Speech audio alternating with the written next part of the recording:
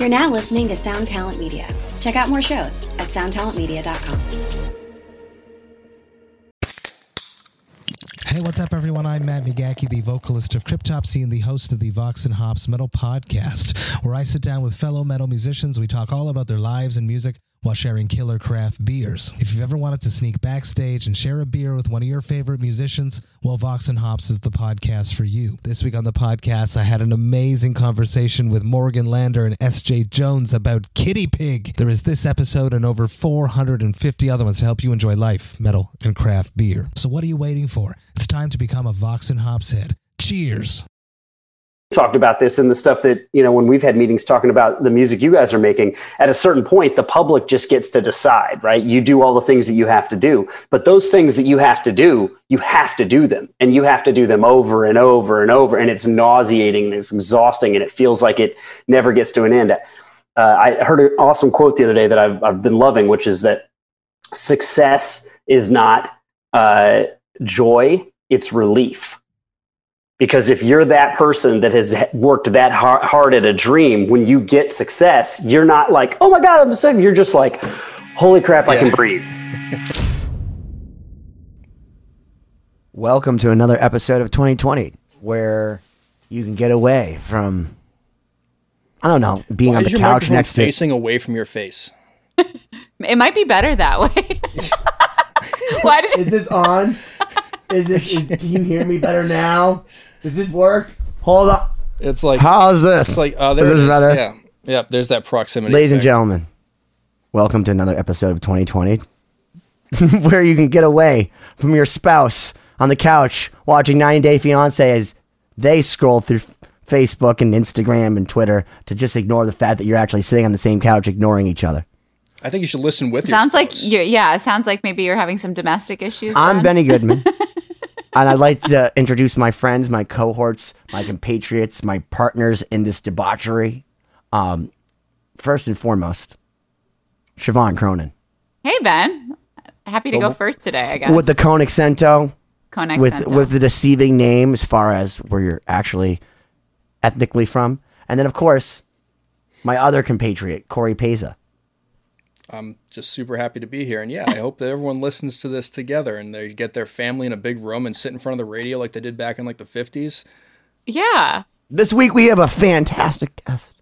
He's been on the show before, but I understand that you may not have been with us at that point. So if that's the case, you may want to go back and catch up because there's a lot to learn. But if you've done that already, continue resuming this recording and listen to Jason Lekberg of Lekberg Enterprises. And also subscribe if you have not thus far. 2020-d.com. It's easy. Yep. On YouTube, like it. Yeah. Jason was like one of our first guests that we had on, so definitely go back and listen to some of his background. But this was a fun episode because we've been working with Jason for a while, and we got to go off into some uncharted territory. Yeah, Interesting it's a good mix of knowledge and auditory debauchery, I guess would be the best way I would Truth bombs. Truth bombs mixed with F-bombs and other things, and it's something. Yeah. So without giving too much away, stay tuned. Here we are, part one with Jason Lekberg.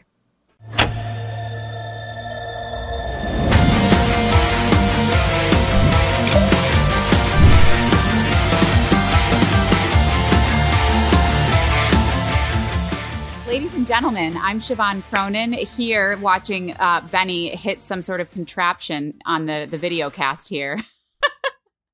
Perfect way to start off another episode of 2020. So that's Benny Goodman and also Corey Peza here with me co-hosting. I have nothing to hit, just water. So cheers. That's great. What do you have to say, Ben? Nothing. Okay. Anyway.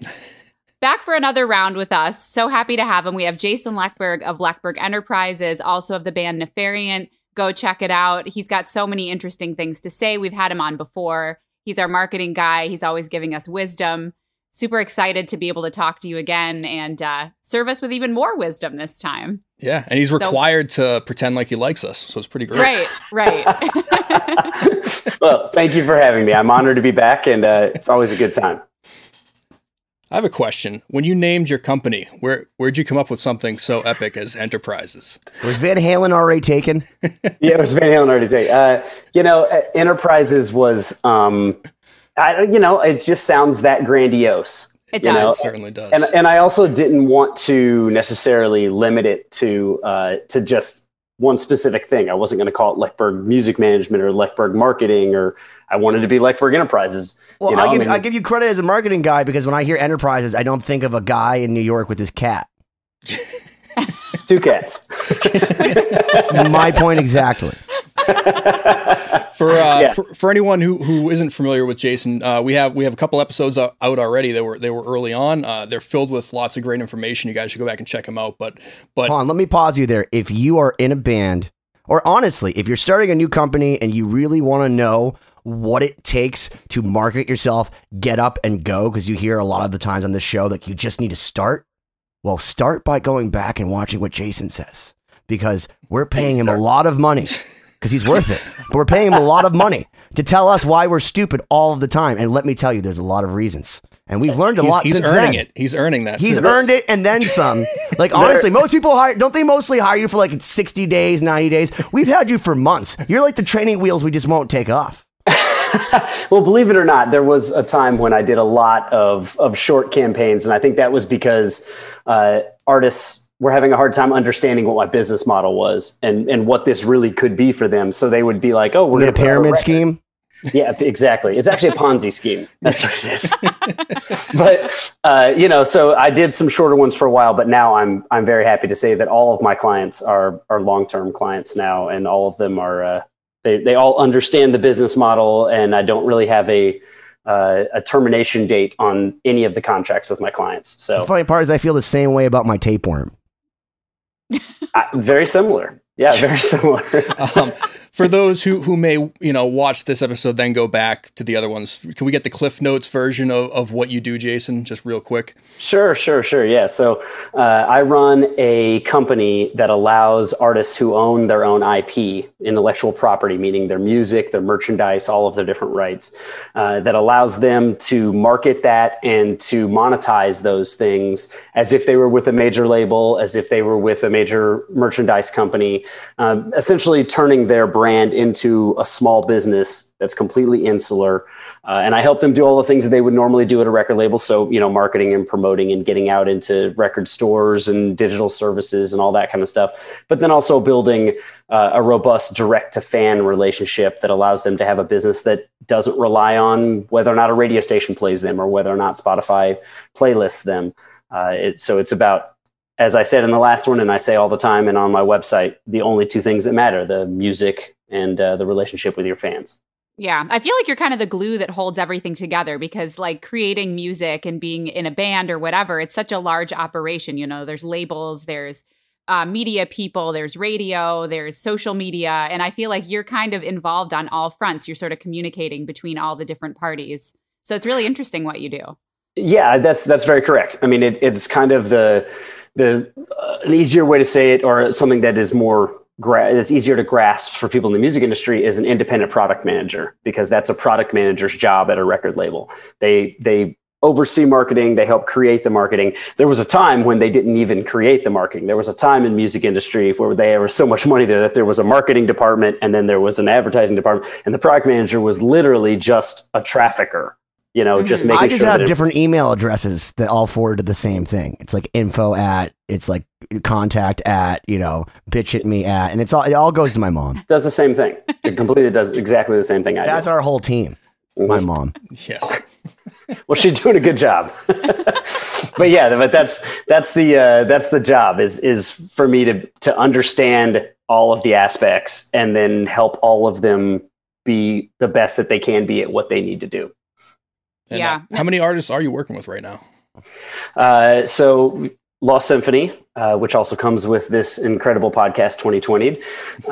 Then I also have Steel Panther, Gwar, Static X. And I am actually, I lied. I have to restate. I am doing a campaign for Buck Cherry right now. I'm not on full time with them. Their manager is a very, very good friend of mine, and came to me and just asked for a hand with the new record. So what does a campaign look like, in the event, like something like that, where you're not doing full service, like your normal thing? I mean, it's very similar to it just has a expiration date. So, I'm not thinking as long term. When I'm working with Lost Symphony, when working with 2020, we're talking about what's happening next year. We're talking about, we just had a conversation the other day about, Halloween 22 and 23, right? Steel Panther and Gwar and Static X, I have 5-year plans for those people. And so we're looking way down the road about how we're setting up everything and how those things all work together to build to these larger goals. Somebody like Buck Cherry who comes in, they're saying, hey, we have to put this record out. We need somebody to help quarterback everything that we're doing. Let me ask you this, because there's something I admire about Buck Cherry. I think the song Crazy Bitch is the best stripper song in the history of fucking time. And you sing along to it. You like it, whether you like the band or not. Like, if you don't like that song, you don't like fun. It's like you don't like ski-doos like on the Miami beach and smiles. So let me ask you this. Do you go back in and you sit down and like, excuse me, Mr. Buck Cherry, like strippers seem to be a good thing for you, because if I was a marketing guy, I would think to myself, if girls are taking off their clothes to my music, that's a good thing. Yeah. That's a good thing. So do you go back and say, we need another crazy bitch? Like we need like insane bitches, like part 2, like the Unforgiven 2, except with Buck Cherry and strippers. If I was involved on the creative side of of creating the album, that may be a conversation that I would have. In this case, because I was brought in to help out from the album on, that was not a conversation that I was a part of. And sometimes I'm not a part of that conversation anyway, because I'm the mechanics of the business. I'm not coming in there and being like, let me tell you how to write your songs. But they're very aware of that. The new single is called So Hot. Wait, you're a Megadeth song? That's awesome. Yeah. The mechanics? Is that what it means? I just thought it was just another term synonymous for the Four Horsemen. I think it's both. I think he's doing a little play on words there. I think he's saying I'm the mechanics of the Four Horsemen. I think that's what he's saying. That's what deep, Mustaine. It's deep. It's deep. Yeah. But yeah, their new song is So Hot, and the video has a very attractive young lady in it, and it has that bouncy chorus and that bouncy riff that you want for exactly that, and the fans are loving it. So I think that without even any of us needing to tell them, Mr. Buck Cherry, Josh Todd knew this is what we need to do. Are they still responsive? Because I feel like, okay, so I saw a band like Papa Roach, I believe you've worked with, and I saw them the other year, and I don't mean to diss them. I could not fucking believe how many people were at their show. I couldn't believe it. I could not. Everyone knew every lyric to every song. I'm like, they have more than one song? Yeah. I didn't know that. And first off, they were great. So I'm shitting on them, but they were really fantastic, and they're nice people and all that. But I was about staying power. Blown away. Yeah. It's that insane. they had the song that I remember from 20 years ago, and that's it. But they seem to have a greatest hits catalog that 5,000 people in a parking lot. You stopped listening to music 20 years ago, Ben. No, so I know, but still, I feel like even as a DJ, I've been aware of success of rock bands. I just would never have known that. Does Buck Cherry still have are they that, or are they like Creed, where the drummer's throwing his sticks out and no one's even catching it? No, Buck Cherry absolutely have a very successful, very passionate base, and they're doing well. I will be honest, they are not as big as where Papa Roach is right now. And Papa Roach, again, I did work with them, as you said. That is a very special story. And that is a story of 4 guys that have been laser focused and unbelievably professional. Jacoby is probably one of the most professional people I've ever met in the music industry. Remembers everybody's name. Nobody tops him. He's unreal. Well, I like him just because he told my buddy Rob to stop drinking, and he stopped, and they saved each other's lives. So I saw that because I was hanging on the side of the stage, and I saw my boy Rob Noxious, Evil Rob, who takes a lot of photos, and he was like, oh, well, I know him because he told me to get off the sauce. And let me tell you, when I drank back in a drinking time, Rob and he was one of the few people that actually scared me. So I'm glad. Jacoby saved lots of lives. He did. He's part of an organization of quite a few people in the music industry who have all banded together to help themselves and help each other through into sobriety. And it's been a powerful thing. But that band, they are surprisingly big, and they have many, many hits. And especially the last few years, they've had more hits at radio, and they just keep reinventing themselves, and they keep working hard. That is a band. I don't know of many other bands in the industry that are as tenacious as they are. And I think that is such such an important thing. Have you heard Tenacious D? It's in the fucking name, guy. That's marketing 101. It is. And that's, you're telling me he's more Jacoby is more tenacious than Kyle Gass? No, absolutely not. But that's why I said they're one of the most tenacious. One of the most, okay. Yeah. That's interesting that you bring that up. I think that plays a huge part into the long-term success of different artists. And, you know, this reminds me, actually, I'm going to reference Alex Skolnick's book. Alex is also a guest that we had on the show. He had a whole couple of pages. Book. Well, Ben managed to talk himself into getting a book, even though I read it and I paid for the book. So I paid for the book. It's called Geek to Guitar Hero, and it's excellent. You should read it. It's really, really good. But he goes on a whole, rant for a couple pages about like all of these, different guitar players and artists that he encountered early on that was like, oh man, these guys are going to be so successful. And for various reasons, they got in their own way, like their personality or not being tenacious or not being professional, or forgetting the wrong people's names, So it's interesting that you bring that up because I feel like that can play a huge part in your long-term success. It's so important. It is so important. I cannot overstate how important just showing up is. Being there and knowing what you need to do and being professional when you're there, it is so much of it. Because, we've talked about this in the stuff that, when we've had meetings talking about the music you guys are making, at a certain point, the public just gets to decide, right? You do all the things that you have to do, but those things that you have to do them, and you have to do them over and over and over. And it's nauseating and it's exhausting and it feels like it never gets to an end. I heard an awesome quote the other day that I've been loving, which is that success is not joy, it's relief. Because if you're that person that has worked that hard at a dream, when you get success, you're not like, oh my God, I'm sick. You're just like, holy crap, I can breathe. Right. Yeah. And like, it just takes that. And well, that's what happens to me when I don't take my peppermint oil. So I understand that. My sister was really into essential oils, and I went to her house a couple years ago. She had one of those peppermint oil misters, and it just misted crap into my wine glass for like an hour. And I was like, why does this wine taste like shit? Yeah, no, I take it to not shit. So different. Well, okay.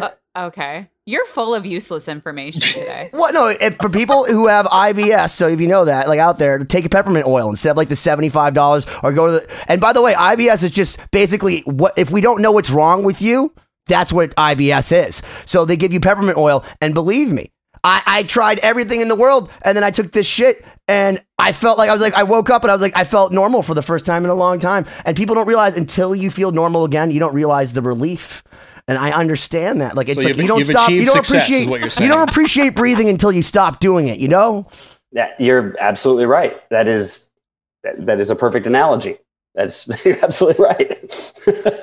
I agree. That's exactly it right there.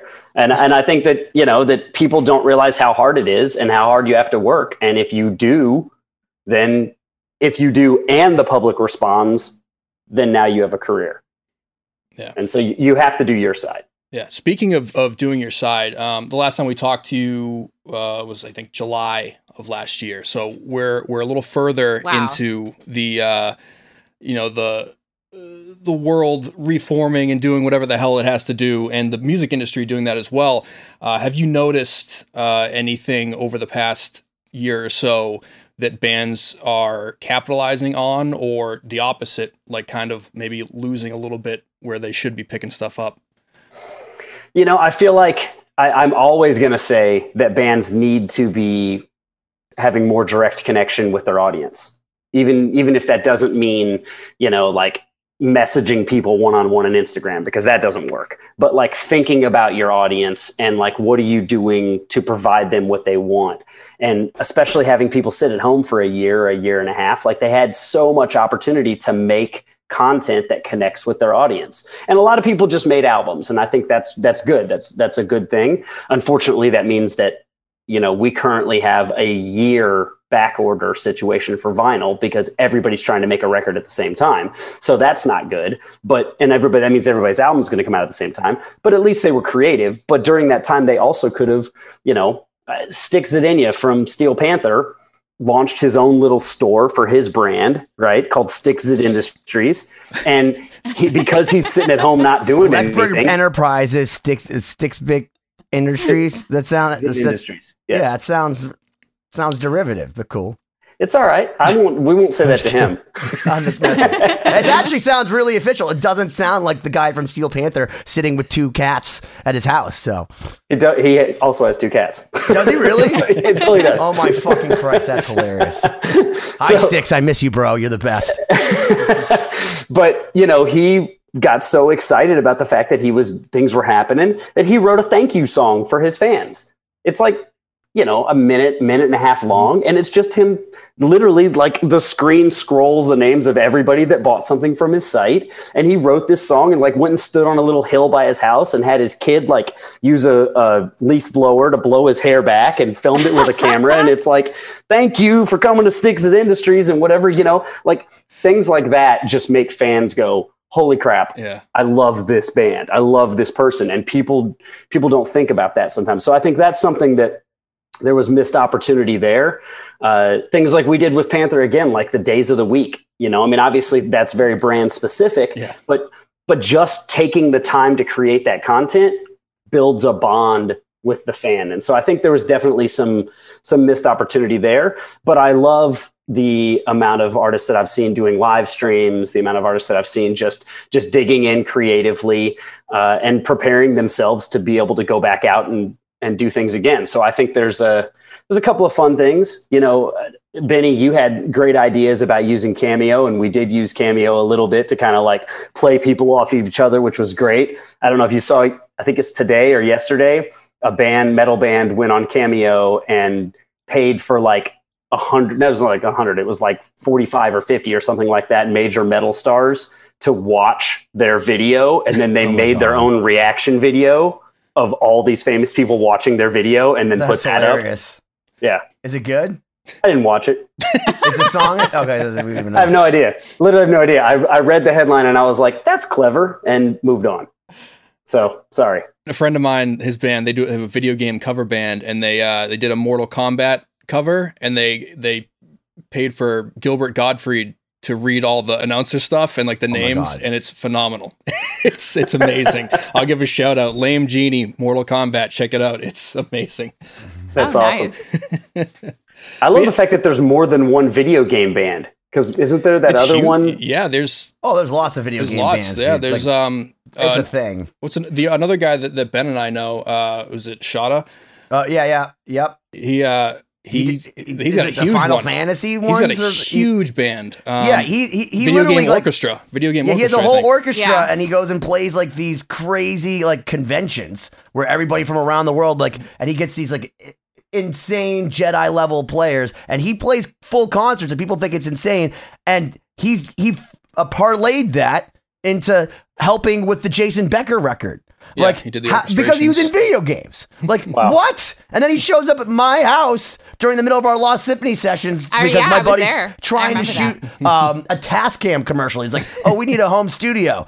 I'm like, cool. So like that guy just showed up and we're like, oh, hey, and we all high-fived. Like this was pre-COVID. It was awesome. Yes. But I was like, wow, dude, like get me into video games. He showed us like video of him playing. It's I was like, holy shit. I guess people grew up with video games. It's a nostalgia thing, and then making them a modern metal production for a lot of those bands. I guess video game music fits the metal genre really well. who sang the theme, The Touch from the Transformers movie, literally has made an entire 35-year career out of singing the song from the Transformers movie. That's it. That's what he's done. Stan Bush. Excuse me. Stan Bush with Vince DiCola, who also did the soundtrack for Rocky 3. So I don't want to leave that out. No, their entire tour is built around this, like the video game music. Many times through Miami, there have been like full symphony orchestra, Final Fantasy performances. Yeah, absolutely. Wow. Yeah, but so much of it comes down to, how can you turn your product into something that can touch different areas of the music world, right? So it's the thing that always gets me though is that I don't know, as a musician, I don't know if I would want to wake up 10 years from now and be like, I'm paying my bills with music, but I got to be the video game guy. You know what I mean? If I was driving myself a Continental GT, and I made it from fucking toilet seats, I wouldn't care. I really, honestly, at the end of the day, as long as I'm happy, we know that, I don't Ben. care where it came from. You don't need to Like, if it prove came from yourself. We know you're a make whore. me even, it'd be, yeah. well established. I'd rather be a rich whore than a starving artist at this point. You know, is what I'm saying. I don't even know if I'm allowed to talk about this, but I'll tell you something that actually happened. That's a real story that it probably doesn't even matter at this point. But in Finland, I think it's all over Europe. Actually, there's an organization that is basically a metal band, but it's like Barney. So it's like stuffed dinosaurs that are in a band, and they play heavy metal music for kids, and they tell stories and teach you like lessons and Isn't everything. that just Shannon Larkin? I don't think Wasn't he in a band like called the Ants or something where he played like rock and roll for like kids? Oh, he did. Yeah, I think he did talk about this. Yeah, it sounds like something characters. right up Shannon's alley where he would be like dressed up like out of his mind, playing, smiling his head off for kids. All right. Well, this band is called Heavysaurus, and they have multiple versions around the world. And a couple of years ago, there was a discussion about bringing it's the TSO, the Trans-Siberian Orchestra, like business model. They have dinosaurs in different areas. You have like East Coast dinosaurs and West Coast dinosaurs. For real, yes. And my band at the time, Ikilia, got approached to be the U.S. Heavysaurus. And basically because the agent who was doing it knew us and knew we were out there grinding and knew that we were working and we were ready to like go on the road. And he called me and he was like, look, it's like 3 months a year. You get paid. I don't even remember what the amount was, but it was decent. It was like, living middle-class wage. You wear a costume. You cannot let anybody know that you're in the band. You're like, okay, that's a check. Right, yeah. Like you have to go do appearances and hang out with kids. Sounds like Fight Club, dude. And it's crazy. And I went to my band and I was like, guys, like we can fund ourselves doing you know what I'm saying? Like, and so we went back and forth and we talked about it. And then finally we were like, yeah, all right, fine. Like are you breaking a gag order right now? No, well, yeah, we were supposed to not talk about it, but this was like 5-6 years ago and it never came to America. So I doubt I would get the call at this point. And I don't know if I would take. So you dressed up let's just go there. So you dressed up as a dinosaur? It never happened. Band? It never happened. Okay. Uh-huh. Yeah, That's a shame. Kind of like Lance, like bass going into space. The what? Lance Bass. Bass, is it bass, whatever. Lance Bass. And so he was supposed to go to space, but it never happened, just like the dinosaurs. Oh, I didn't know. Idea. Just like that. It's the exact same thing. Yeah. Okay. I didn't know. I mean, if I had to pick a member of NSYNC to go to space, sure. Well, if you ever do get that call, I'm open to being a dinosaur and making money. So I will keep that in mind. Along my info. Did you have any pushback where you're like, I would like to be a Stegosaurus? No, I have to play the characters according to where they are. So I was the lead singer was like I think it was a Tyrannosaurus and had big red hair. I don't know. Do kids relate to metal? This is interesting because I can't really imagine kids being drawn to heavy metal music. Well, you said like Finland, right? Yeah, it's Europe. Well. Yeah. So and it's heavy metal. Like, I mean, like I think the one song that I listened to that I was like, all right, let me figure out what this is. It was kind of like Disturbed. Okay. You know what I mean? Like it wasn't like we weren't doing Cannibal Corpse here. Yeah. I was trying to picture this. But yeah, it's a thing. And they sing about like, eating your vegetables and like going to sleep at night and, you got to look it up. Look it up. Heavysaurus. Most definitely will be doing that. No, but it's interesting because you bring up the point of like, all the various things that we as musicians have to do or end up doing that we didn't think we would do. And I talk to classical musicians all the time where the joke is like, oh yeah, I went to school to study classical violin performance. And that's like 10% of what I do on a daily basis. Like it influences everything, but almost everything I do functionally, I had to figure out after school. And the things you just can't predict. So it's interesting. I think a lot of people don't realize that outside of the music industry. You got to be in the game. Like it's kind of a weird thing because when I was first in the music industry, I was still playing. When I was first on like the business side, I was still playing in my band and I didn't want to tell people because I felt like it would make me seem disingenuous and it would make me seem like I'm just in here trying to get my way. And there are some people who definitely think that about you, but the deeper you get, the more you realize almost everybody on the business side either did play or still does play. And it's not about needing to like leverage opportunity. It's about just being in the game, just working and making whatever connections you got to make and doing whatever you got to do. You just got to work. You got to, if you're not there, then you're not around for the opportunity. So you just got to be there. Right. And this is, we might have talked about this on our last cast with you, but it's interesting how there aren't more people, or maybe now there are, but you know, people that are musicians or have been musicians that move over to the more corporate side, or like people that work at labels. Like my experience with a lot of people I've interacted with on the label side is most of them aren't musicians. You know, they like or appreciate music, but they haven't ever really been involved on the artistic side. So I'm kind of surprised there isn't more of that, because you're right. I mean, you have to be kind of fully in the game, and it's an asset to have that experience of doing various sides of the same coin, you know? I think the more you get into the pop genres, that's absolutely the case. And when you're at the majors, that's absolutely the case. But in the indie labels, and especially on the heavy music side, which is obviously who I know the most, I mean, almost everybody, you know, like the guy at Steel Panther's business accounting firm who processes the checks has a band.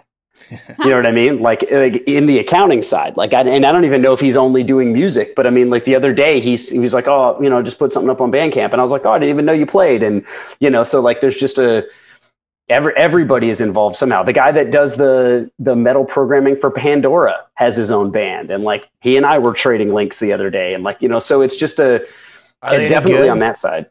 Yeah, it's cool. It was really cool. It's like does he like make himself trend on Pandora? Does he have that power? I don't know. I mean, I would probably a little bit, but I think he would get in trouble if he did. No, it's cool. It's like an industrial, a gothy industrial project, like a 2-man project, but it's like really gothy industrial, and it was cool. Yeah, it was good stuff. Really atmospheric. Have you encountered in your travels kind of the opposite? Someone maybe in a relatively well-known band that actually is doing something completely outside of music to support themselves, even though they're at a higher level? Oh yeah. I mean, I'm not going to name names, but I mean, it's so difficult. Yeah. I mean, I was on a conference call this evening with an artist who was trying to schedule a interview around a meeting that their boss had set up for them. You know, I know guys that have legit careers that are playing in very big bands that are using their time off, and they have some type of a deal worked out. One of the guys in one of the glam bands, Warrant, or one of those guys in LA, started a call center, like a customer service call center in the 90s, and hired all those guys. Because because they were like, oh yeah, well, we know what the deal is now, so you can go on tour. And they just like, that was the deal. You worked at this call center when you came home, and you know, I mean, that's just a brilliant business plan. Yeah, it was really cool.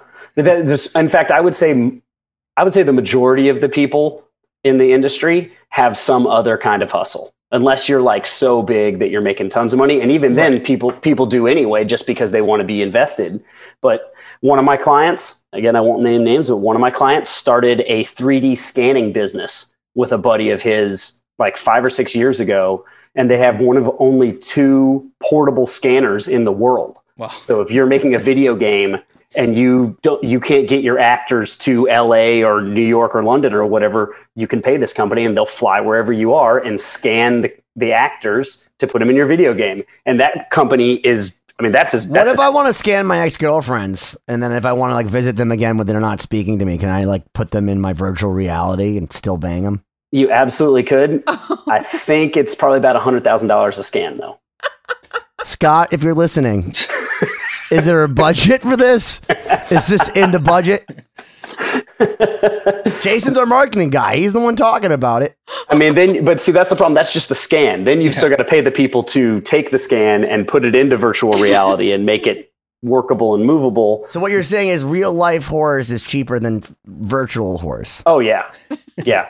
Like by a long shot. Kind of in this vein, and getting as far away from the things that Ben is talking about as possible. Like Mudvayne? Yes. Mudvayne? And kind of like how, you know, people are making money while being in bands and the music industry in general. I wanted to ask you about NFTs, because this is like the new hot thing that everyone doesn't understand but talks about they do. And I know that you've been in the crypto realm for a little while, so you might have a better understanding than most. Maybe give us an overview of what you NFT. See Yeah. as them. Yeah. Non-fungible token is what that stands for. I love that Is word. that for like Fungible. skee ball? You'll probably be able to use it for skee ball. Yeah. I love skee ball. Skee ball's fun. I'm bad at it, but it's fun. So look, NFTs are probably the most overhyped, blown out of proportion thing in the music industry right now. And I'm happy to see the hype start coming back down. But it's to start at the earliest part and to try and make it as bite-sized as possible. People associate NFTs with cryptocurrency like Bitcoin and Ethereum and all of that with blockchain. And the things all work together, but they're separate parts. They're not actually the same thing. So blockchain is basically, it is a way of communicating information across the internet the same way that HTML is, which is what all of our websites and all the internet are built on. Blockchain, there are many people like myself who believe that the blockchain will be the platform of the future. It's scalable, it's smarter, it's better. Just everything about it is just better. So it will be eventually what replaces what we now know as the internet. And cryptocurrency was one of the first things that was built on it because, of course, if you put money in something and a way for people to make fast money, it makes people want to be involved with it, which helps fund the development and helps grow the overall technology. But one of the biggest things, the biggest promises of the blockchain is what's called a smart contract.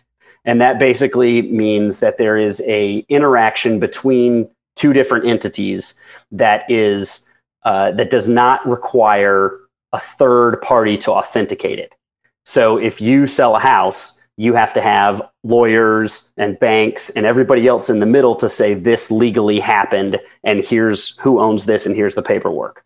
With a smart contract, because of the way that a decentralized ledger works, which is what the blockchain is, that transaction is recorded on thousands and thousands of different ledgers all over the world. So if at any point that information needs to be referenced or it's attempted to be changed, it checks all of these thousands of different ledgers and says, is this correct? Is it not correct? So if someone tries to hack it or steal it or whatever. Can I just tell you that this sounds like if James Cameron were to walk into a fucking office and say, you want to know what's the most terrifying thing ever? Have you heard of what blockchains are? There's nobody that can do anything about it. You don't have to go out to a desert. You don't have to do anything. You just have to have one number. And you want to know what happens? Whatever those numbers say. No. And you want to know what? Someone's going to get accosted. They're going to make a fucking crazy ass movie about it. And then people are going to start stealing your blockchain intellectual property, right? Isn't that possible? No. I think you're not listening to what I don't know what it means. No, listen, it's not that I'm not listening. I don't understand anything that he's saying. Okay, so nothing. So it's like this. I understood robust because I like coffee. Besides that, I literally lost everything else he said. Okay, Ben. So if you buy a Les Paul, right? You buy a Les Paul from Scott, and when you buy that Les Paul from Scott, Siobhan and Corey and myself and Paul and Kelly and everybody else associated with Lost Symphony all writes down on a piece of paper, Benny bought Les Paul from Scott, right? Then if Scott tries to come back in 2 days and goes, Benny didn't buy that from me, my record says that Benny didn't buy it from me. Well, then everybody else involved, Corey, Siobhan, Paul, everybody, Kelly, will all pull out our ledgers and go, but our ledgers say Benny did buy it from Scott. And because there are 15 ledgers that say he did and only one that said he didn't, then Scott's ledger is wrong now and it's not trusted. So it's impossible you take that and multiply it by like 3,000. And now you have something that is unhackable because it's not possible with our current computing to hack all the different ledgers at the same time so that the story that was written is different than it happened. So your information is safer on a blockchain than anywhere else in the world. Okay. Wow. That was a really good explanation. That was like very clear to me.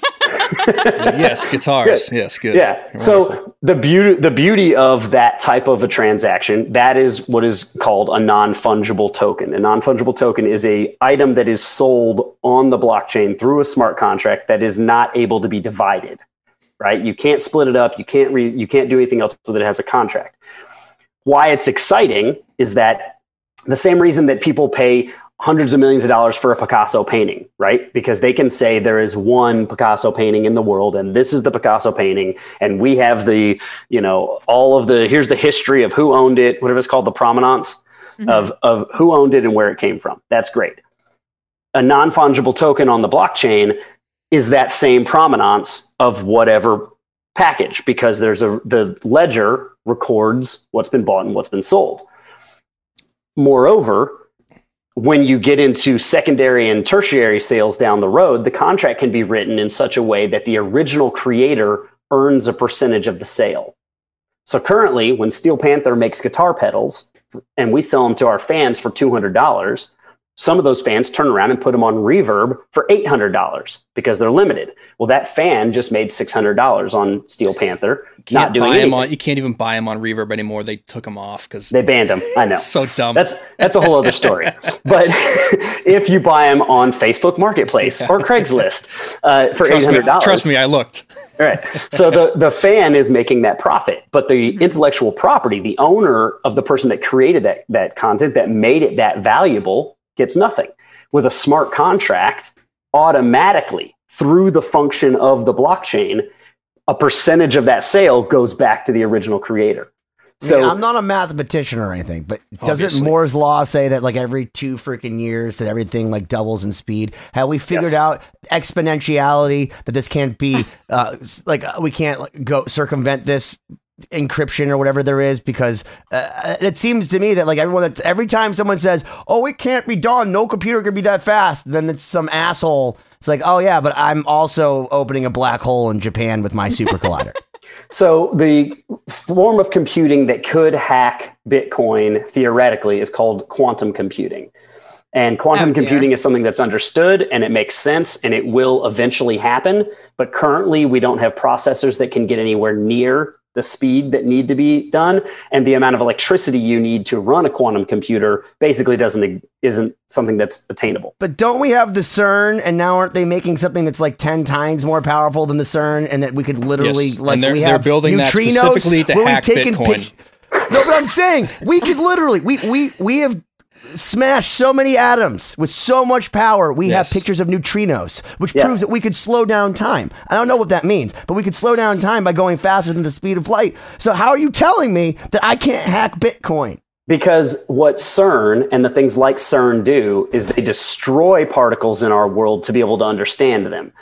A quantum computer has to build and grow and learn things. And Jason, before we get too far down this path, I need to remind you that the only way to win this game is to not respond to what Ben says. No, but that's really good what he's saying, because it makes me feel better, because that was a good metaphor for trying to understand, because I'm not even joking, because every time somebody says this can't be done, there's some scientist out there that's like, oh, we're already doing this. Yeah. Somebody like Ray Kurzweil saying, oh, well, I already am 20 years ahead, because 20 years ago, I already knew it was theoretical, so we already figured out the problems that we could figure out then, so that when we figured out the theoretical things that we know by now, we already figured out the problems, so we can get to the next level without having to take all that extra time. But the main issue being that the current system is far easier to manipulate than the system has failed. If Mustaine has taught you anything.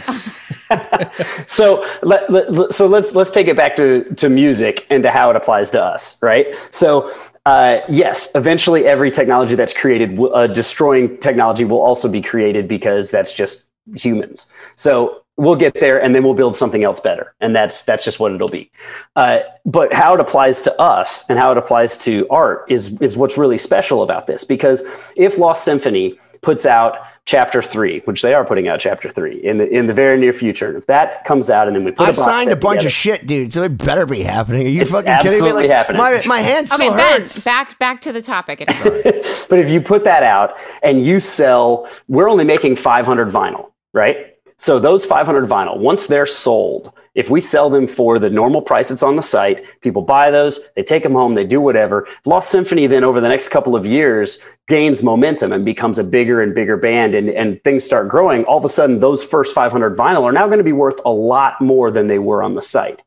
If those 500 vinyl are registered as NFTs and they have smart contracts attached to them, if those sales happen on the blockchain as part of that sale, so the actual NFT is transferred, we could write in that 25% of any future sale comes back to Lost Symphony. So if one of those 500 albums is all of a sudden worth $500,000, then when it sells and someone agrees to pay $500,000 for it, Lost Symphony would then make 25% of that sale, thus preserving the art that they created, that you created, that may not have had the value at the moment it was sold, but eventually earned that value. So that makes pretty good sense to me. I think I get that. One argument I've heard, or maybe it's not an argument, but one concern that people have is when you're doing that in the digital realm and you're saying that you're doing an NFT for a digital song, and say, okay, I own this song, but it's also on Spotify and, people can download it on iTunes. Like, what makes a digital asset unique and special as an NFT versus like a physical asset? Well, I mean, the first answer to that is what your contract is and what you're actually buying, right? Mm-hmm. So it is possible to sell the master to a song. And if someone sold the master to the song, then the person who bought that NFT of the master of the song would be the only person who could legally distribute it on Spotify. And if they wanted to put it on Spotify and then they make the earnings from the streaming of that song, then that would be their right because they own the master. What you may be buying, according to the contract, is just simply a copy of the song, and it may be a copy in a certain limited number, right? So then you're the only person that has the actual legally verifiable copy, right? You can buy, you can buy Starry Night as a poster, and you can buy Starry Night as a T-shirt, and you can buy it as a handbag, and you can buy it as all kinds of different things. Wait a minute. Is this what Trent Reznor meant by a copy of a copy of a copy of a copy of a copy of a copy of a copy of a copy? Very possibly. Okay. Yeah, he's a futurist. I'd believe it. Yeah. I get it.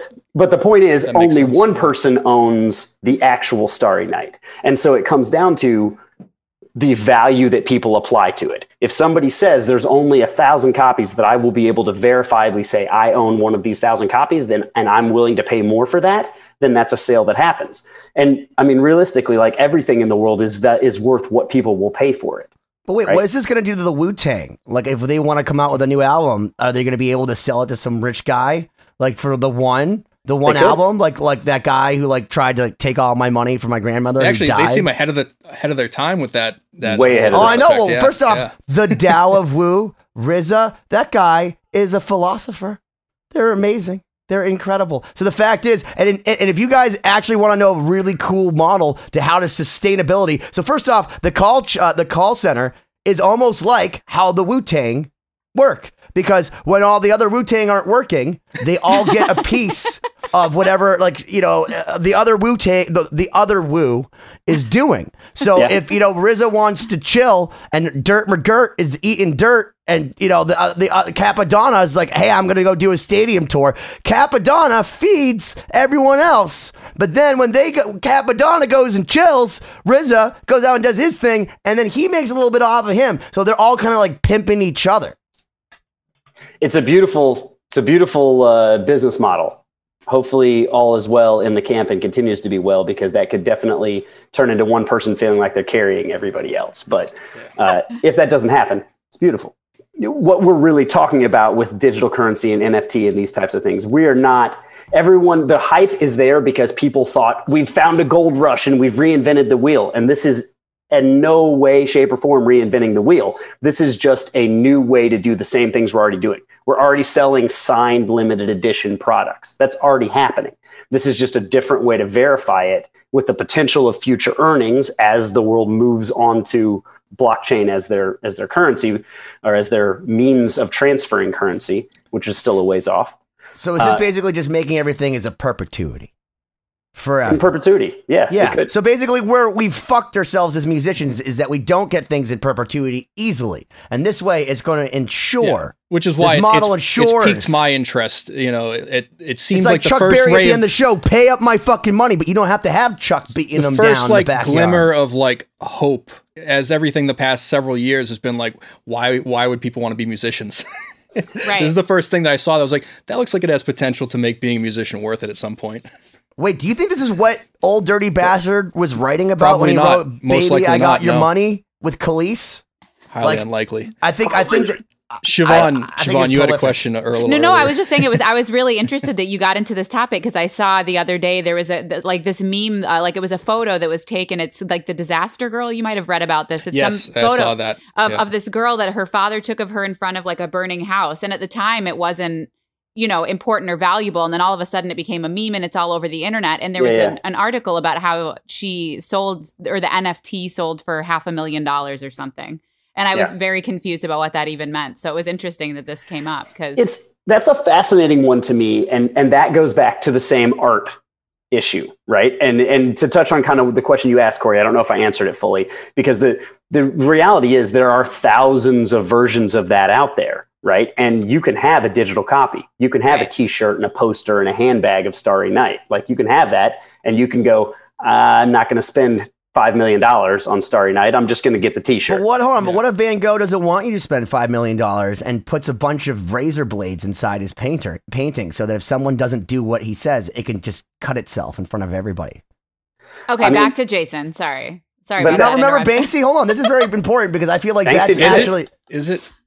Banksy did it. That was awesome. actually brilliant. And it's exactly what he's talking about because he actually set up a code and said, if anyone fucks with this, I'm going to press the button. And unbeknownst to everybody, he shredded a painting. Right, but live on television. It was amazing, but that is not. I don't think that changes the mechanics of this at all, because this is really Back about to Megadeth. The system has failed.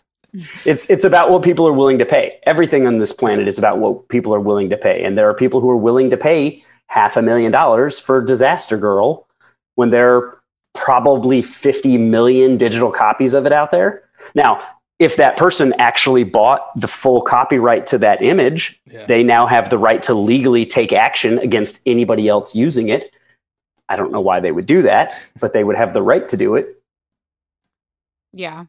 And they also have the right to walk around and go, I own the only legal copy of this, which, I mean, I don't know, maybe it gets them an extra shot at the bar they hang out at, but if that's, that's what makes them happy. I mean, look, there are certain people in company here who feel the same way about guitars. We won't mention names. Some would call them neurotic. And some would call them neurotic. Yeah. And I look at some of those guitars. In my defense, it's worked. Yeah. You know what? I'm making a joke because I'm trying to add levity here. But my point is, this is the way the world works. This is the way people are. They collect things, and certain people have different values on things. And look, if somebody's going to value it and pay for it, God bless capitalism. What's your outlook on the NFT area as far as which direction you think it could go? I mean, I think it's the future of how we transact anything of value in the future. I absolutely think we're going to be buying homes and buying land and cars and everything else through some version of a smart contract in the future. I fully believe that that's where we're going.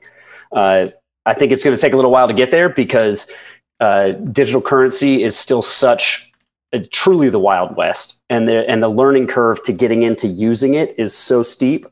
But I've been working with a company for a couple of months now who are building a Shopify application that will allow people, the average person, to use what's called fiat currency. So the currencies we normally have, USD, euros, whatever, to buy a NFT through Shopify. And I think that's something that hopefully the app will be approved in the next week or so here. And then those will stop popping up in some of my stores, my artist stores. And if you guys would like one, we'll be happy to do it. And I think that's just a way to help start normalizing it, because it's kind of like a pseudo NFT. They still are going to own the code, but I think most people buying it won't understand what they're truly doing and how they're doing it, but it will help. It will It's help never normalize. stopped people before. So No. but it will help normalize it, and it'll help bring it into the mainstream. And I think that's what we need. That's the whole point of, Bitcoin and people spending a lot of money on Bitcoin. And that's the other thing too, that just to speak to the hype about it, people don't understand the mechanics of what's happened here, right? There are people who bought Bitcoin 12 years ago when it was 2 cents a Bitcoin, right? Today, I think it's $53,000 a Bitcoin. So there are people who are literal millionaires and billionaires. Can I tell you something that makes me so angry? That's very similar to that. I used to have a Black Lotus in the game Magic the Gathering. I had an Alpha Black Lotus, mint condition. And I had a Beta Black Lotus, mint condition. I saw a 10 out of 10 Black Lotus on eBay right now for $999,000. And I think to myself, I could have either bought Bitcoin or just kept my Magic cards. But did you buy Bitcoin? I threw out my Magic cards. I think I traded for a Blockbuster. This is why Benny needs you, Jason. And then, no, I think I lost them. I think I lost my cards in like a tournament to some other hustlers trying to hustle Magic cards. But like, I literally, just so you know, like I as a child probably had a $500,000 of Magic cards that I now had some valuable are Pokemon probably, cards too, but they're worthless now too. They're selling on eBay. Yeah, I'm just waiting for Pogs to come back so I can cash in. Dude, yeah. Right? Or, dude, I have Star Wars cards. I got a Darth Vader with a black border, and like, no one plays that shit anymore. It's like, but it's Star Wars. I thought that was like a really sure shot. You never know. That's the thing. So if you had kept those, then you would be like these people with Bitcoin. And if you take cryptocurrency out of digital wallets now, the United States government considers that an asset. So you have to pay 40% on your earnings. So most people are just leaving the money in their digital wallets because to them, they spent $1 in 2007 and now they have $5 million in digital currency. So they're just waiting for things to spend it on in digital currency. So when Blau... That sounds like a bunch of Democrats trying to get out of spending money on tax so we can fix our streets and shit. I mean, yeah, they don't want to pay taxes, but it's also... It's money that's sitting there because it doesn't have anywhere to go. So when Blau puts up an album that you can actually buy, and there's finally marketplace where you can buy things that you want. Did you make an EDM reference? I did. Okay. That's why he made $11 million, because person who put up a bid of $8 million for his album probably spent, to them, that was 6 cents or that was 50 cents or whatever they spent it for. So it's fake money to them.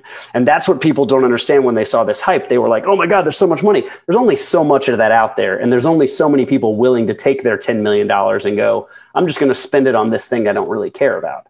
But for a minute, when you could finally buy things, there's a Twitter account you can follow. It's called the Bitcoin Pizza. The first transaction that ever happened with digital currency, a person bought a pizza for Bitcoin. And every day on Twitter, it tells you how much that pizza is worth on the value of Bitcoin. And yesterday it was worth like $570,000, something like that. Yeah. Wow. That's fascinating. I mean, this is so foreign to me, but that's fascinating to see. Yeah. Wow. It's just such a wacky situation. Is that what Antiques Roadshow is going to be like? This was on Bitcoin back in the day, and this is my floppy drive. Like versus, like people have their little hardware wallet. Like, can you please appraise? This is a USB. They called it a jump drive. I got to tell 2.0.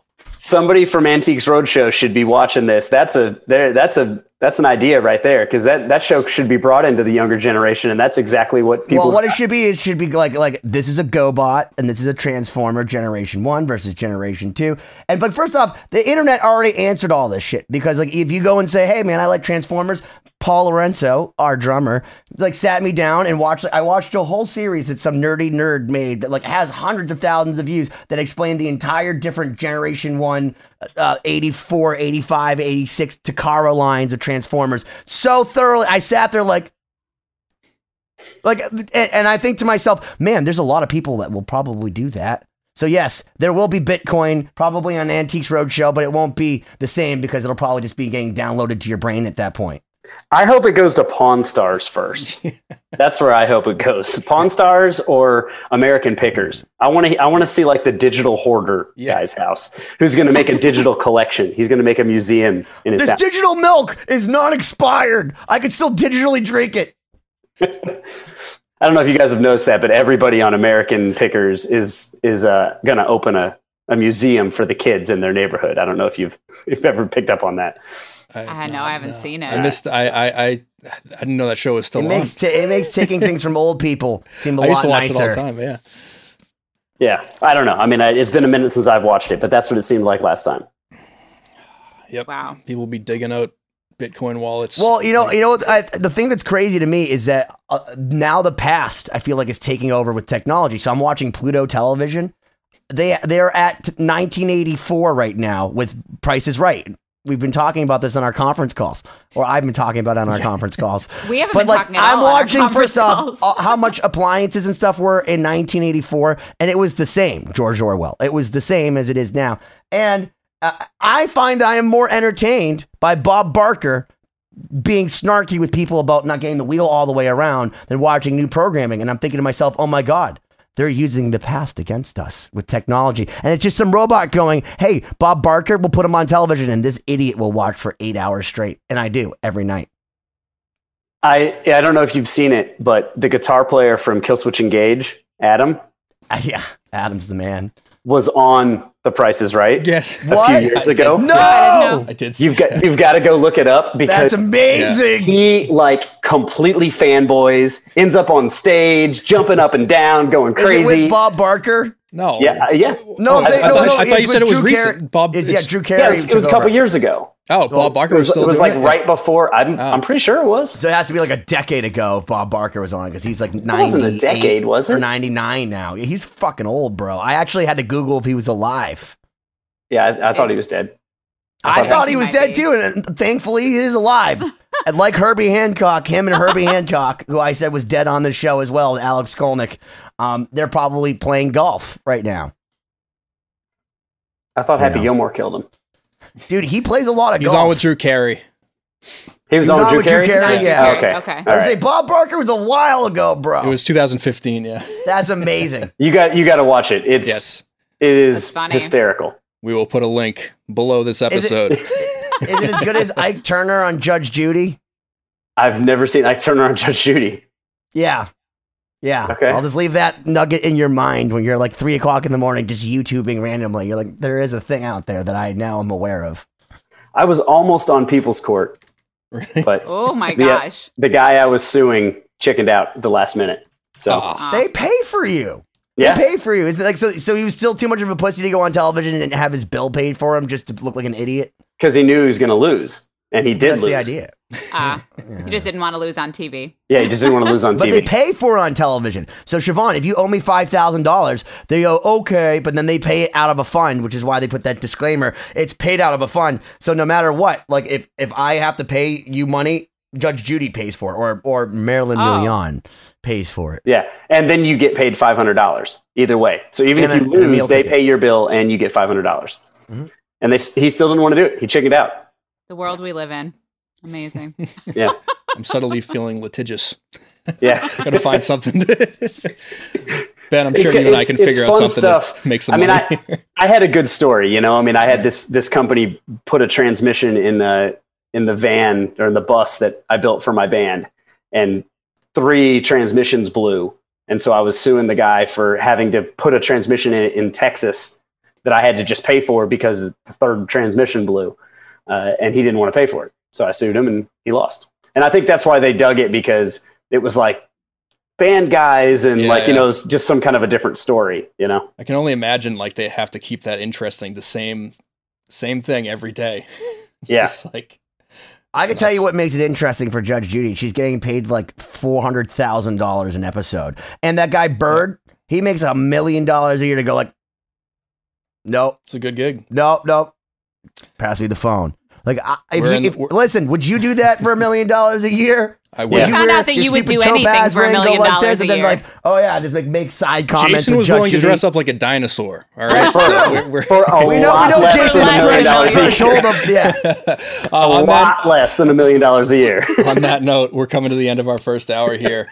I think that we learned some stuff, and then we lost some brain cells at some point as well. So I think it balanced out. It was a solid Blockchain, new movie coming from. I learned James a lot in Cameron. this episode. That's fascinating. You have so many interesting side things. It's like I feel like every episode or every conversation with you, I learned something new. It's amazing. Well, thank you. I appreciate that. I can't play violin like you, so I think that's the trade I made. Are we gonna go to your house and you're gonna have like a bunch of pipes? We can go down following a mushroom, and we're gonna go like to a different level of life. Or you're like, dude, this is where all the blockchain is happening. I wish. I have a 600 square foot apartment in Brooklyn, so it's no room for pipes.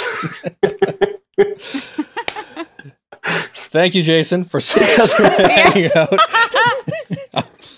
You're looking at half of it right now. Like this is half of my house.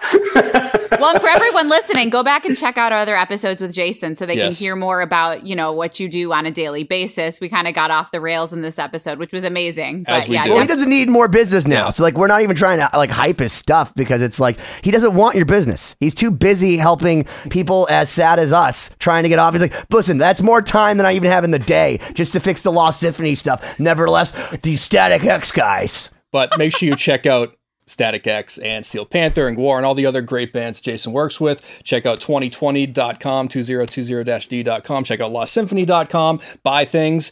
Give us money. We don't have NFTs yet, but you can just give us money the old-fashioned just way. support us, poor musicians. We'll take it. And I'll take your blockchain, bro. like and Benny will subscribe to the take anything. podcast, and we will see you on part 2 with Jason. Thank you, as always, for checking out this episode of 2020. Please visit 2020-d.com. Like and subscribe to the podcast so you don't miss out on future episodes. This week's throwback clip is from episode number 66, featuring John Dene of Anthrax and Shadows Fall. Check it out. The first few days of Ozfest, I was having amp problems, and I just kept fucking blowing my amps for some reason. I don't know why. Nobody could figure it out. And even all the techs, like Iron Maiden's like, I don't even want to plug in my shit after watching you. Like, they're afraid to use the power. Yeah. And so I was having problems, and Zach Weil was just like, hey man, you can use my stuff if you need to. Whoa. So I did a couple of gigs on Zach Wild's rig. It's just, insane. I mean, if you told me that when I was 12, there's no way I would believe that I would ever even, never mind play through or meet him, but then be on the same stage and be able to have that chance.